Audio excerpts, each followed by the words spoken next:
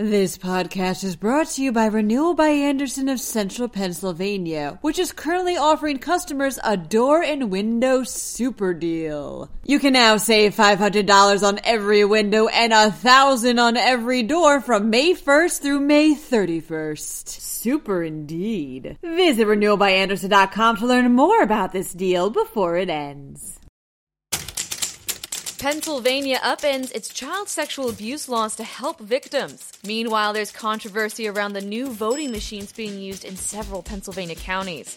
A former pro baseball player pleads guilty to animal cruelty on the same day President Donald Trump signs legislation to make it a felony. And workers at a Pennsylvania medical center receive a text telling them that they're not going to get paid. In seasonal news, the Pittsburgh Penguins give many something to be thankful for as they spend time helping the hungry. I'm Julia Hatmaker, and you're listening to Today in PA. Pennsylvania overhauled its child sexual abuse laws on Tuesday, more than a year after a landmark grand jury report showed the cover-up of hundreds of cases of abuse in most of Pennsylvania's Roman Catholic dioceses over 7 decades, writes Mark Levy and Mark Scofflerow with the Associated Press. The new bill ends the state's criminal statute of limitations and gives new victims until their 55th birthday to file lawsuits.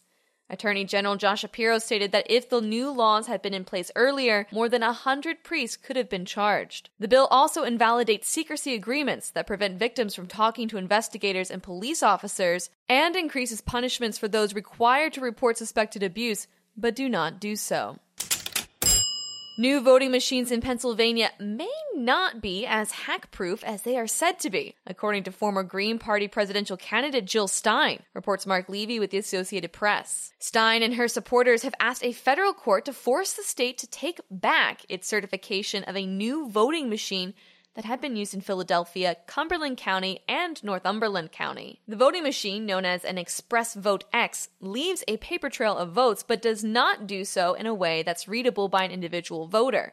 Instead, its records contain the vote in a barcode. It also records all votes using software instead of using a paper ballot. Stein said that because of this, the machines violate her settlement agreement with the Wolf administration that said the state would commit to new voting systems that left a verifiable paper trail by 2020.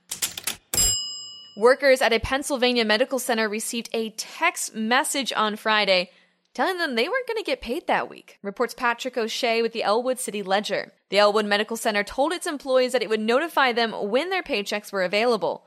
This isn't the first time the center has had paycheck problems. About a year ago, it delayed paychecks for weeks during the holiday season, sparking investigations from both the state and federal government. As a result, the hospital began repaying its employees and the money owed in January, with no further payroll drama since May of this year. Until now, that is. A former pro baseballer has pled guilty to felony animal cruelty after abandoning his 14-year-old dog to die in his Cumberland County home, reports Matt Miller with PennLive.com. Sean Abner was the top draft pick for the New York Mets in 1984. His dog, Eagle, was found dead in his home earlier this year by a neighbor. The dog had been dead for a month, and Abner had been out of town. He faces up to 7 years in prison. His plea comes on the same day that President Donald Trump signed Pennsylvania Senator Pat Toomey's anti-animal cruelty bill into law. The bill makes it a felony to torture animals, reports Laura Olson with The Morning Call. Pittsburgh Penguins players took a break from the rink to help the hungry this week, reports the Pittsburgh Post-Gazette. Several players, including Zach Aston-Reese, John Marino, Brian Rust, and Sam Lafferty, served a Thanksgiving meal to the needy at Rainbow Kitchen in Homestead. Rainbow Kitchen is geared towards improving the quality of life for low-income families and individuals, mostly through food assistance. While many soup kitchens and the like receive lots of inquiries about volunteering around the holidays, it's important to note that they need help year-round. So consider following the Penguins' lead, even if it's not on Thanksgiving.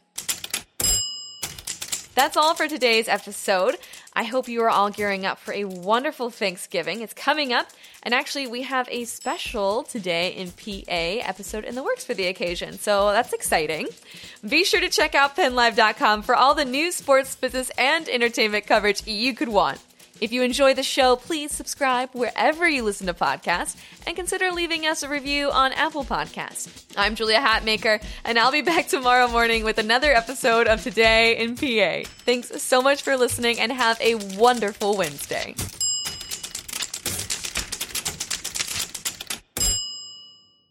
This podcast is brought to you by Renewal by Andersen of Central Pennsylvania, which is currently offering customers a door and window super deal. You can now save $500 on every window and $1,000 on every door from May 1st through May 31st. Super indeed. Visit renewalbyandersen.com to learn more about this deal before it ends.